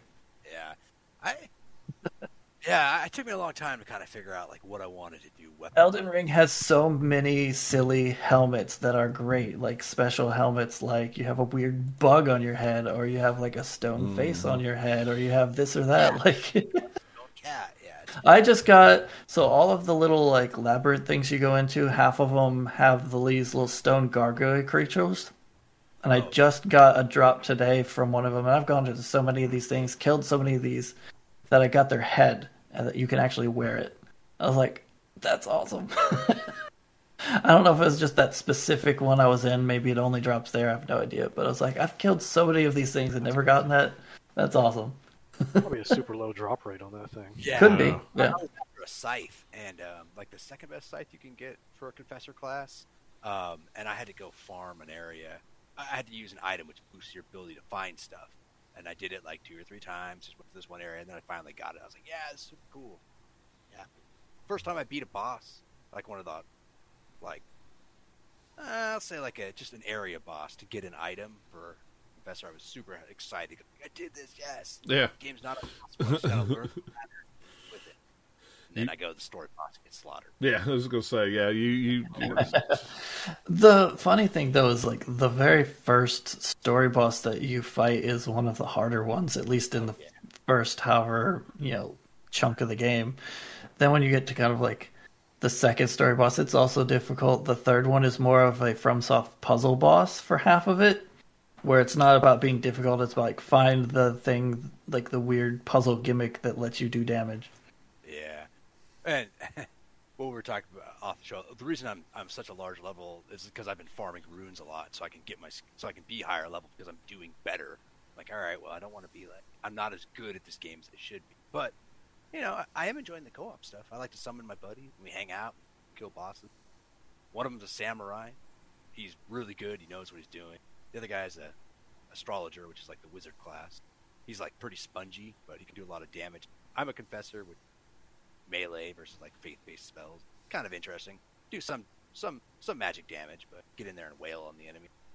Yeah, I'm a dude with 40 strength and just enough intelligence and faith so that I can cast some buff spells that either like protect me from damage or make my sword glowy and it causes a special kind of damage like magic or whatever. You can add stuff to all your weapons, shield, and stuff like that. It's fun. I run around with a couple scythes or I think a mace or a flail on a backup weapon. I have a bow too, which I usually. I have the I think I talked about last time, the great sword that's basically a Game of Thrones reference where it's all made of swords, and I wish it wasn't a special weapon because you can't buff special weapons with like putting fire on it or anything. Yeah, but I wanted to see that thing on fire because it would look hilarious. Like just this giant, like huge anime-sized sword made of other swords on fire would be cool. You're gonna have to send me a link to that because I don't know what sword you're talking about. I kind of want to get it. And there's also this other. Well, think of Game of Thrones, like the actual throne made of swords, but just a great sword size thing of that, where it's just a bunch of blades sticking every which way. I don't have enough strength to use it, but it would be cool. It requires 40 strength. Yeah, it took me a while to get there. Either most people with Confessor either like it's all magic based or dexterity and magic or strength magic, and I was leaning toward dexterity just because of the weapons I was finding. Try this. Weapons that do bleed damage. Holding my own. Kind of wish my spell. This is very much like previous FromSoft games, but even more so. You can play it with any kind of way you want and find, eventually it might take a while till you find them. You might not know where they are your first playthrough, but if you ever want to go back and be like, okay, I want to do this thing, there's so many cool weapons that take advantage of different, stats. Or you can even, some of them, you can shift them around the stats so that you can use them. Yeah. Like, pretty much the only ones you can are, like, the special weapons that you find. But a lot of, like, quote, regular weapons still have some special stuff about them. There's very few that are classified as kind of, like, special weapons. But there's some really, really fun, weapons in the game. I have such a huge collection. I had to, like, throw them all into my chest so I don't have to scroll forever in my inventory. Yeah. My buddy's like, I stole everything I was going to use. I'm like, what, dude? I kept all the weird, like, there's a weapon you can get that's like a set of claws and only for, like, faith-based guys. I'm like, what are these? This is kind of cool. I'm going to hang on to this. Yeah, I keep them all because I read all the lore on all of them, and if I ever want to go back and read it, I'm not going to sell it. The game does have a fair amount of bugs, mostly when it comes to fighting bosses, and I've discovered that, you can use some of these to your advantage. I have never found any bugs. Really? Yep. The only thing is, like, the frame rate stuff is the only, like, quote, bug, but that's more just performance, so not really bug. Boss will run into a room and not come in all the way and just run into the wall. All right, well, you're going to die the easy way. Yeah, I don't know if it's just I haven't run into that, or maybe the Series X version just doesn't have the same bugs, so I wouldn't have seen the same thing you did. Who knows? I'm still having a really good time. I like it. I know it's going to get hard. I'm a lot further than you are. I'm through the capital and already landed the giant. Yeah, I've been to many places. Yeah. I even got... I keep going back to the stupid volcano. I'm trying to get to the volcano manor so I can get that map thing because I've been all around it. I've been kidnapped and put under it. I just need to keep going back to find the way to get up to where I can find the stupid map piece so I can have it not be brown. I have so many of just like, fast travel points and things I've found over there. I just don't have the actual map, and I want the map. Cool. I think next time I go there, I'll probably be okay. I had last time I went, I still wasn't quite leveled enough for that area. Yeah, so when I I'm first like, went- okay, I'll go back over here and come back later. When I first went to the area before the capital, I wasn't. I ran up there to get something that you could put in the flask that lets you, so you don't lose as many rune, die. There's like a, and I was like, my buddy's like, you got to get this. Here it is. Go. You can do it at level 40. I died I spent all my runes because I'm smart, but the plateau was brutal. I was like, holy cow, must get this. Oh, like the flask of wondrous physic, where you get all the different things that you can mix in it. Have you gotten the one that makes you explode? I have not. I want to know. I'm not going to look it up, but I want to know if there's a useful version for that. Because if you use that in your mix and then you drink it, it goes for a bit, and then you literally explode and die. You did that in Revenge of Shinobi. that was one of the ninja magics in Revenge of Shinobi. It's like, what is this magic that I got and you just take the sword and you stab yourself with it and it explodes and you explode. Now, if you have more lives, you come back to life. If you don't, the game is over. And I remember the first time as a kid when we got that, I had one life left. Stuck myself in it. I was like, oh, I'll blow the boss up with this and I'll just come right back. No, I was died. It was game over. I was out of continues. I had to start over again. It's like, yeah, that's not how this game works. So you just be dead. So I don't know if maybe you can just max your health stat out enough that you wouldn't die from it, but I don't know. I haven't messed with it. I just remember trying it because I'm like, this is going to be fun. Yeah. And then I exploded. This is going to be fun. It'll be fun. It'll be fine. It's all fine. It's no big deal. It's all good. So yeah, I've got my map full of all sorts of okay, I've been to this dungeon, here I've gone to this dungeon, but I haven't beat the boss yet, and oh, here's a strong enemy, here's a dragon that I didn't want to fight the other day, so I'll go back and fight it later. It's just all marked down, and then I go back and check things off of my list, and then do I feel like going into the main area yet? Nah, let's ride over here. Hey, that's the beauty about that game. With it that way, you can do This whatever game- you want. Yeah, this year is going to be stacked with games, but Elden Ring is going to be Game of the Year unless something else just absolutely grabs me, because this game, I'm just loving it so much. Well, cool. Eric, I know you talked a lot about Elden Ring, but, go ahead. I know. Go right in this. I'm having a good time. Having a good co-op with buddies and stuff. I'm still learning how to play. I know I'm sure Nathaniel's able to handle a lot more the boss fights. For me, I'm always I'm just gonna get in there and smash them, and I'm it doesn't always work. Yeah, you can't. Actually, it does work sometimes. Yeah, depending on boss, but On the boss. Yeah, because there's boss I'm stuck at that can't melee, and it's blasting me from a distance away. So I'm gonna have to get my buddy to help. Ooh, I think I might know which one you're talking about. But it has been fun where, my buddies are range based, and they were getting crushed by a couple dual bosses. Summoned me in, easy. I just got in and took them down. A couple of the assassin type little mini bosses that you can find that are just super fast and flipping around, and you're fighting them in a tiny room. It's just oh, this is crazy. Yeah. It's hard to keep track of. Sit still so I can hit you. There's one that's a shade where it's not doesn't have very much health, but it will either trap you, summon up a bunch of skeletons, and teleports all over the room. And so my buddy is trying to hit it with his arrows, and he's missing, and I just sneak up to him. There we go. It's dead. See, that's the advantage of having a big sword, because some of the bosses like that, or mini bosses like that, you can stun them so they don't get away from you. It will knock them back and then interrupt their attack, and you can just get in. All right, so lots about Elden, but let's cover the other things I played quickly. I played a little bit of Dying Light last week. My buddy and I are trying to schedule some time to go off that. I think I'm 60% of the restore. Let's see. They still haven't patched it and fixed it and given me my weapon that was promised for following the storyline. Where is my semi-automatic crossbow? See, I know they did a big update patch for Xbox, but I didn't hear if they had for PlayStation yet. So. Yeah, they have, but I'm and their tech support was funny. They're yeah, we'll look into this. Yeah, we'll look into it at some point. Except for the I took my Switch with me and a couple of my games last week. Saw my niece and nephew. They played Kirby Star Allies for the first time. They want that game. They love like the co-op platforming. You know, Yeah. one of them's Meta Knight, the other one's Kirby, and they're fighting over who gets Kirby. And I'm just like, can't all be Kirby. Why not? Only one. The other ones have to settle for the other people. But they seem to like it, and it's easy to play. I also tried Samurai Warriors. I have never played the Dynasty Warriors, so that was kind of interesting. Okay. It is okay on the Switch. I would say if you get it on another system, play it there. Yeah, Yeah. Well, it depends because they're hit or miss. Like a lot of them are all over the place. Like it's a fun game, but I noticed the frame rate was dipping pretty hard. Yeah.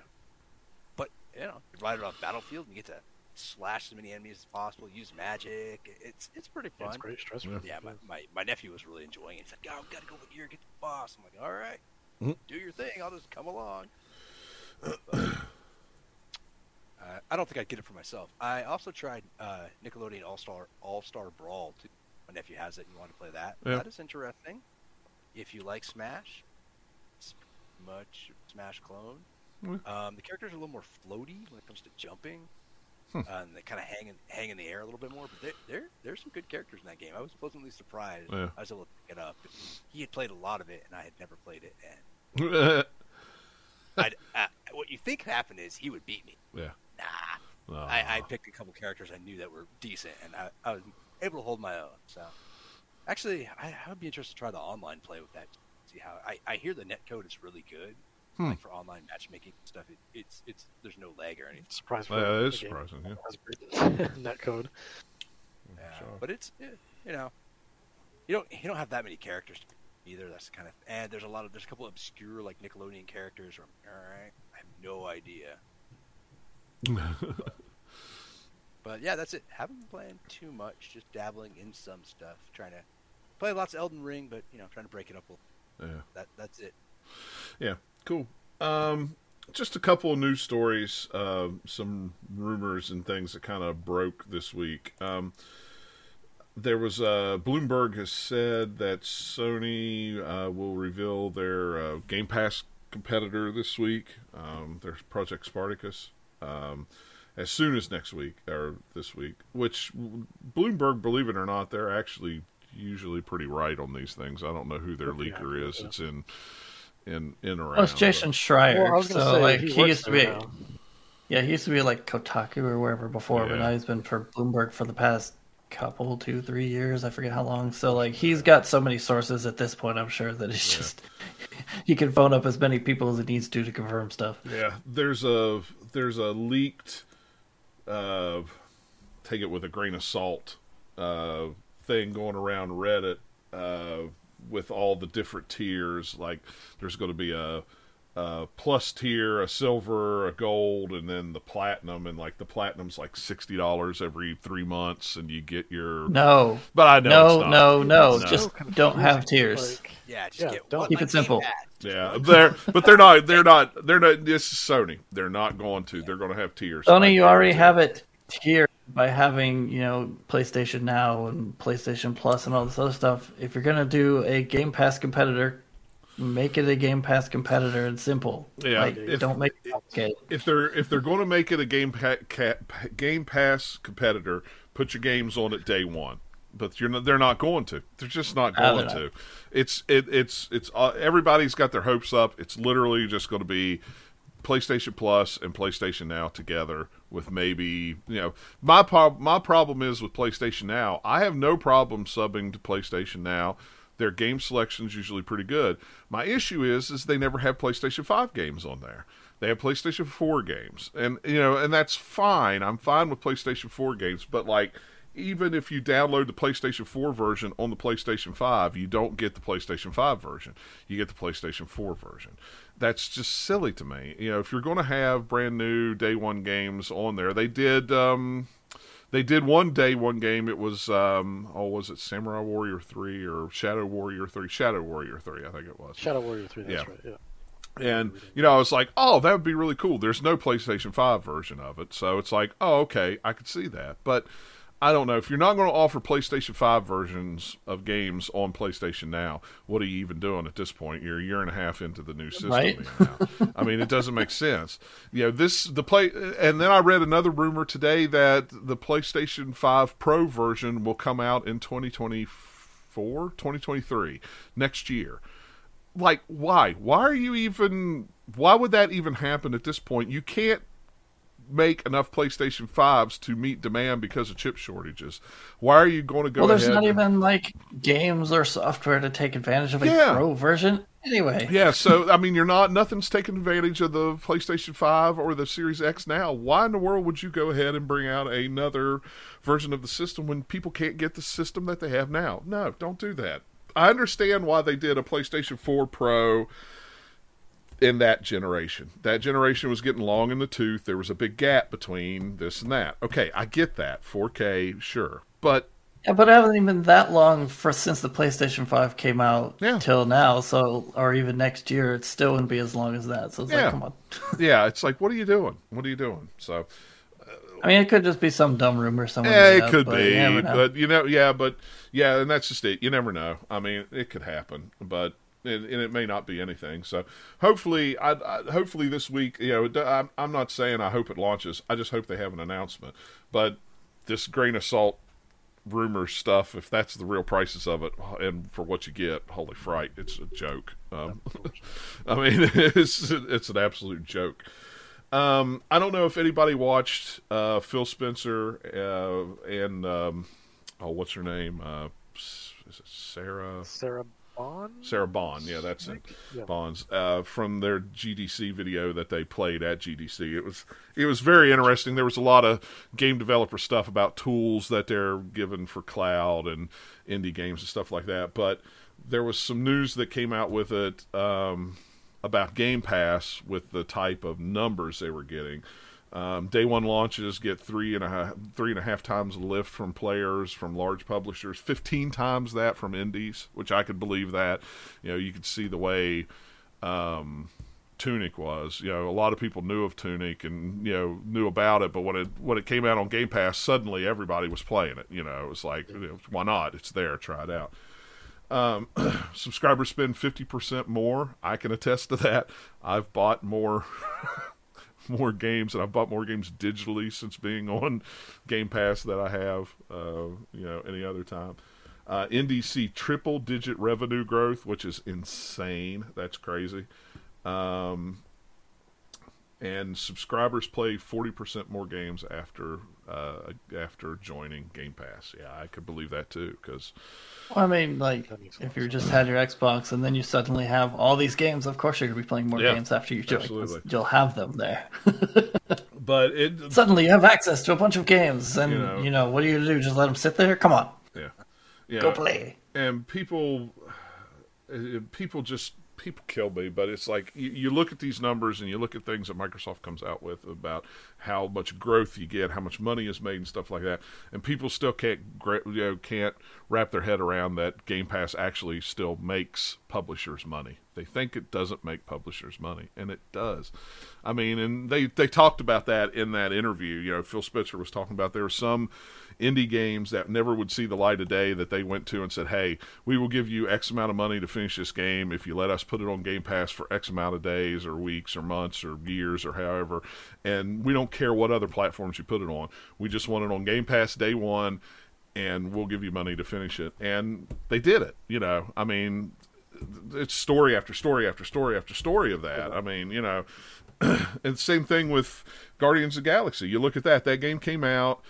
A lot of people liked it. It kind of fizzled out after a month, and then it came out on Game Pass, and what's everybody been talking about when it came out on Game Pass? They've been talking about Guardians of the Galaxy again, here, 6 months after the game came out or however long it was. Gives it a chance, Yeah. So, but I'm one of those weird Xbox people that actually pay for Game Pass and buy games. What? I've seen people post, well, if you're a Game Pass subscriber, you're just too poor or broke to buy games, so that's why you're a Game Pass subscriber. So, if you're someone who's too poor to buy games, but you can afford Game Pass, then that's like the best thing you should be doing because you get a lot of games to play. You get a lot of games to play. It's not a bad thing. if you're working a deal to get Game Pass cheap, Yeah. a month, might as well take that too. Just more games. I guess I'm one of those cheap weird guys that's paid up for 5 years on Game Pass. So, whatever. I ain't got no money. But I don't know. I'm paid up for a year of PlayStation Plus. At this point, unless Sony really brings out something with their version that woos me, I don't see me picking it up. And the one thing that's going to have to woo me is you're going to have some good first party games that I don't already own, or they're going to have to come out that day. It's price big. Yeah, and pricing is going to be the big thing too, because I'm not that interested in getting demos. I'm just not, and that's one of the rumored tiers is the high end tier. You're going to get game demos early. It's like. PlayStation. Who cares? It's a game demo. Yeah, PlayStation used to send me game demos in the mail on a disc for free, and I didn't even ask for them. They just show up back in the day on the PlayStation 1 and the PlayStation 2. It's like, and now I don't know. It's PlayStation now. I've used it when it first came out, and that was what, at this point, 6 years ago or something, like 6, 7, 8. No, it's probably longer than that, 10 years ago, and it was fine, but. There's nothing on there compelling enough for me to keep a subscription to pay for it. Plus, it was mostly streaming stuff. If I want to play PlayStation 3 games, I have to stream them, and I don't want to stream them. Of course, now it's using Azure, so, they're using the same thing xCloud uses. So, hey, maybe it's a little better now. I don't know. Is it just PlayStation 4 games you can download from there, at least currently? Mm-hmm. Just PlayStation 4 games. I mean, that makes sense. Yeah. So, if you're not, my thing is you're going to have a huge back catalog of, and they do. Sony has a huge back catalog of all kinds of stuff they could put on there. But if I'm going to have to stream it all instead of actually being able to download it and play it natively on the PlayStation 5, it's kind of like... Not a lot of people get enjoyment from that. That's the thing. Is because, especially with an inconsistency of God knows how many types of bandwidth from any part of the country, and then all these different types of service providers. It is going to be different for everybody. There's going to be no such thing as a consistent experience, and you're going to see a lot of mixed reception. Yeah. I mean, and the thing about it is have you ever played PlayStation Now games on your PlayStation 4? Did you ever play PlayStation 3 games that way on your PlayStation 4? Not on the PS4, but however, the first time I did try PS Now was before it even came out. There was a beta on PS3, and they only had 10 games available. I'll never forget that. Yeah. And I tried that, and it was fine. But, I mean, the tech, I don't think, was sophisticated enough at the time to really handle that, even though I was playing some super basic stuff like Peggle, But still, I mean, you still need some sort of reactionary skill to Peggle with, how crazy some of the levels get, knocking the ball around. So the way it worked on PlayStation 4, with the PlayStation 3 stuff streaming on PlayStation Now, it was actually like you were logging into a PlayStation 3 system. It had the menu system, everything come up like you were on a PlayStation 3. So you had saves, you had everything like that. Like you're connecting wirelessly to your PlayStation 3 to stream these things. Yeah. And it's like, no, why does it have to be that way? Why can't it just but it's because it couldn't natively run a PlayStation 3 game on the PlayStation 4. As much as the PlayStation 3 was a great system, the way that they had that thing set up was just ridiculous. Yeah, it was just ridiculous for backwards compatibility. They'll never be able to natively play those games, I don't think, on a PlayStation Everything system. was way too proprietary for their own good, and it was they ended up just shooting themselves in the foot because of it. Because there was a lot of games that just ended up not just even for when that was the time when those were the new generation consoles, there were a lot of games that, despite technically being a pretty powerful system, they just got a lot of games that were definitely they were the worst versions of a lot of third-party games was PS3 games because of how they had to do everything. I can't remember if it was Elder Scrolls or if it was one of the Fallout games, but there was a bug in that game that every time you saved the game save got larger and larger and larger. All of them. Yeah. Every Bethesda Studios game like that. Well, yeah, but I mean, it would be like you would save it on PlayStation 3 and it would be like 100 gigs. It would start taking up like tons of the hard That's drive a space. little bit too much for a game save. Yeah, Come on, yeah, guys. it was a lot. It was like, yeah, it was. I can't remember what that was, but it was like, why am I running out of space on my PlayStation 3? That's weird. Oh, it's because for some strange reason my Fallout 4 or Fallout 3 save is like 500 gigs. What's up with that? It's like, but yeah, we'll see. That's like I say, I want to see what they have to offer, but I know we're not getting like Game Pass. It's just not going to get like Game I mean, Pass. also like PS Plus hasn't had anything that I really care to redeem that much for the past however long anyway. So unless they're gonna up all of that for this new thing, then Yeah. it's not gonna be that enticing. And I just redeem them and go on. I don't even, if it's something that's I always forget about it. I'm like, oh wait, what is it? Oh, nope, never mind. I don't even bother. It's like if it's not something I'm ever going to play, I'm not gonna redeem it. Yeah, I don't care. Just add it to my account and go on. I don't think about it. Maybe someday down the road I might, but it's like if it's something I might someday play, sure, I'll redeem it. But if it's just something that's just like some random like bass fishing game or something I know I will never ever want to play, I'm not going to redeem it. Yeah. If it's Sega Bass Fishing, then yeah, I'll play that because Sega Bass Fishing was awesome. I won't. That's not for me. So like if it's a not for me game or I will never ever get to that game, or even sometimes I have that on other platforms. Yeah. Nah. Yeah. Because then it'll just muddy up my library with a bunch of crap that I don't care about. Well, at least now they let you filter that crap. That's the thing. I can filter all those out. They didn't used to do that on the PS4, but on the PS5, at least I can filter that crap out now. But I don't know. It's weird. We'll see. But I guarantee probably. Oh, I won't guarantee it, but I'll say probably all it's going to be is it's going to merge PlayStation Now and PlayStation Plus. And all they're going to do is brag about how many subscribers they have now because they've merged those two things together. And look, it's our Game Pass competitor, and we have 60 million people. You have 50 million people. That's twice as many as Xbox. It's like, well, yeah, because you just merged two things together. It's still PlayStation Plus. It's not Game Pass. Well, then Xbox will just be like, well, here, we'll add our gold people who are still just on gold, and there's how many subscribers we have. So it's like, come on. Yeah, it's crazy, but yeah, and you can always spin numbers, man. Oh yeah, exactly. Yeah, and you can always be one of those fanboys that I'll never do this, and then when Sony does it, it's like, oh wait, yeah, I'm going to do that. That's the greatest thing ever. They invented this wheel. It's like, oh, it's just some things I hear people say, and I just go, what? It's like, it makes me laugh. So, all right. Well, if anybody doesn't have anything else, is anything else that missed or anything like that? It's not been a huge news day or news couple weeks, even though we were gone for technically 3 weeks because I had to work last weekend, but. Hopefully that will never happen again because this is the first time in a very long time that I have worked on a Saturday and I did not like it. No, sir, not one bit.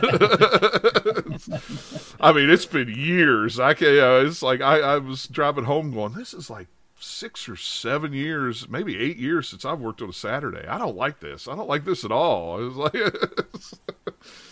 now I have to do everything on Sunday and then turn around and go back to work on Monday. That's bullcrap.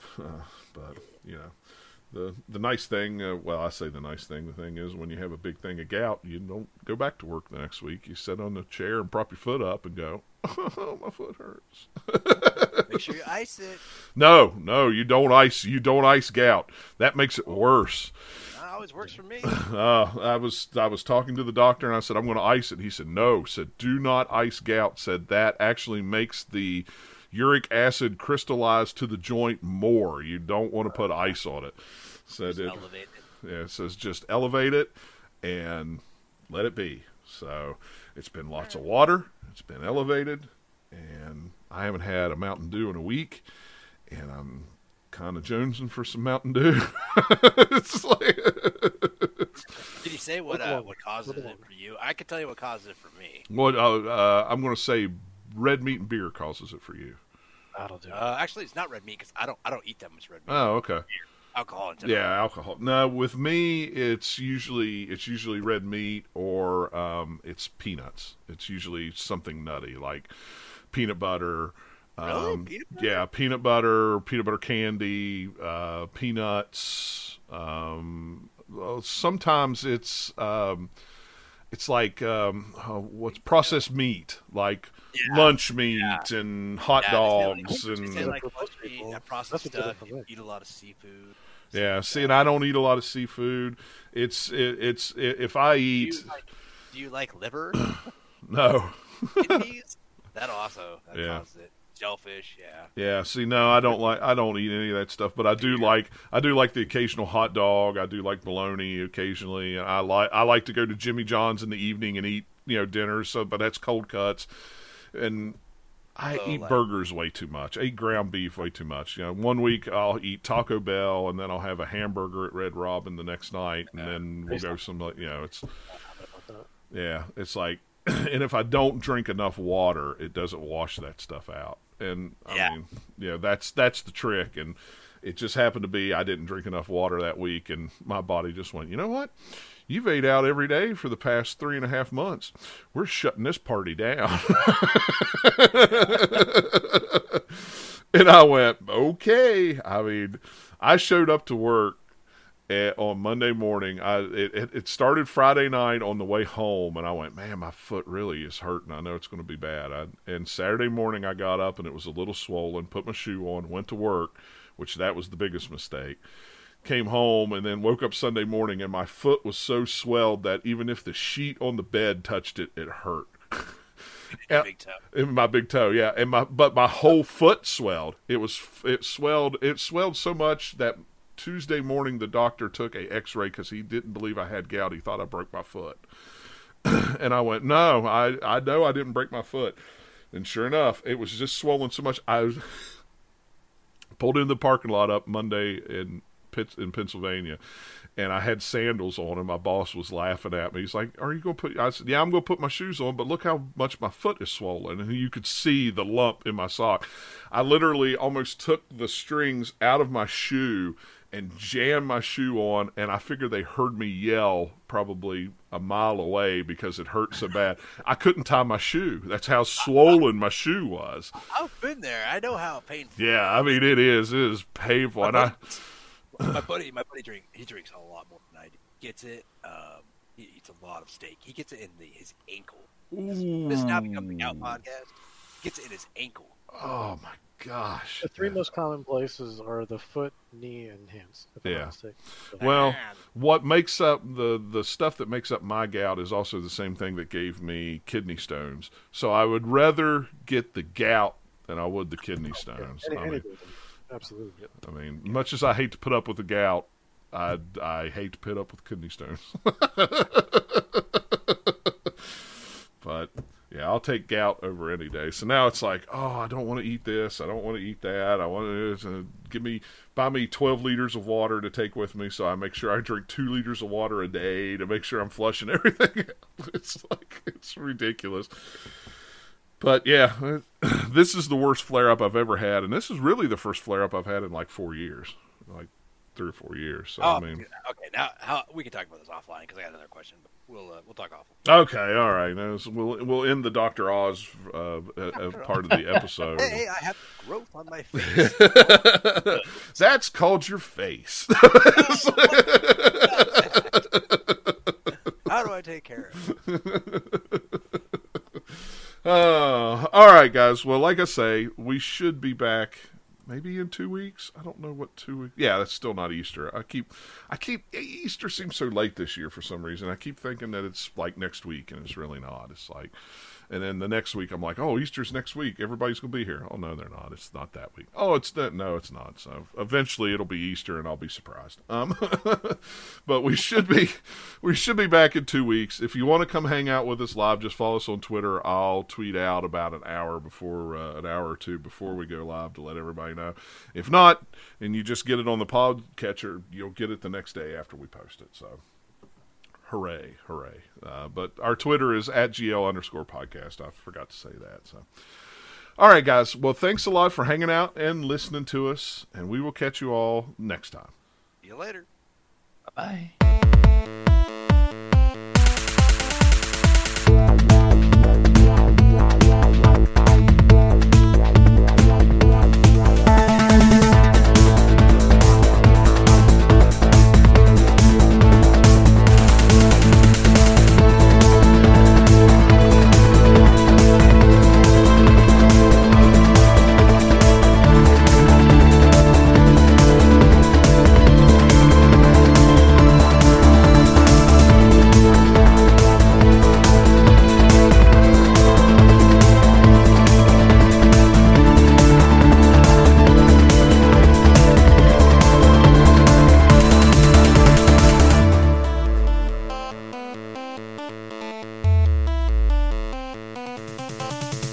This podcast is part of the Gamers Lounge Radio Network.